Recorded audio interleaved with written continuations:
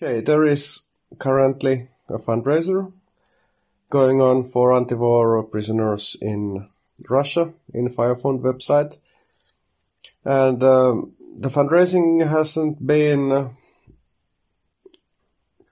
yet successful. It's still only one day remaining, and it's still quite a lot of money to raise, like about half of this amount of this 3,000 euros.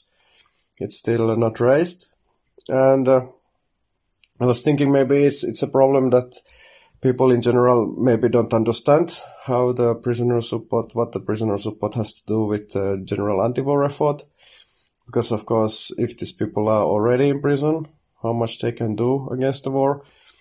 But I think it's obvious that these things are directly related, like prisoner support is not only important for the general anti-war effort in Russia, but just also in the general effort to bring down the current Russian regime. Because what is prisoner support doing, it's not only like a humanitarian effort, like of course the humanitarian aspect is also there. Some of these people have been tortured, and all of them are facing like really huge possible prison sentences for some small sabotage action.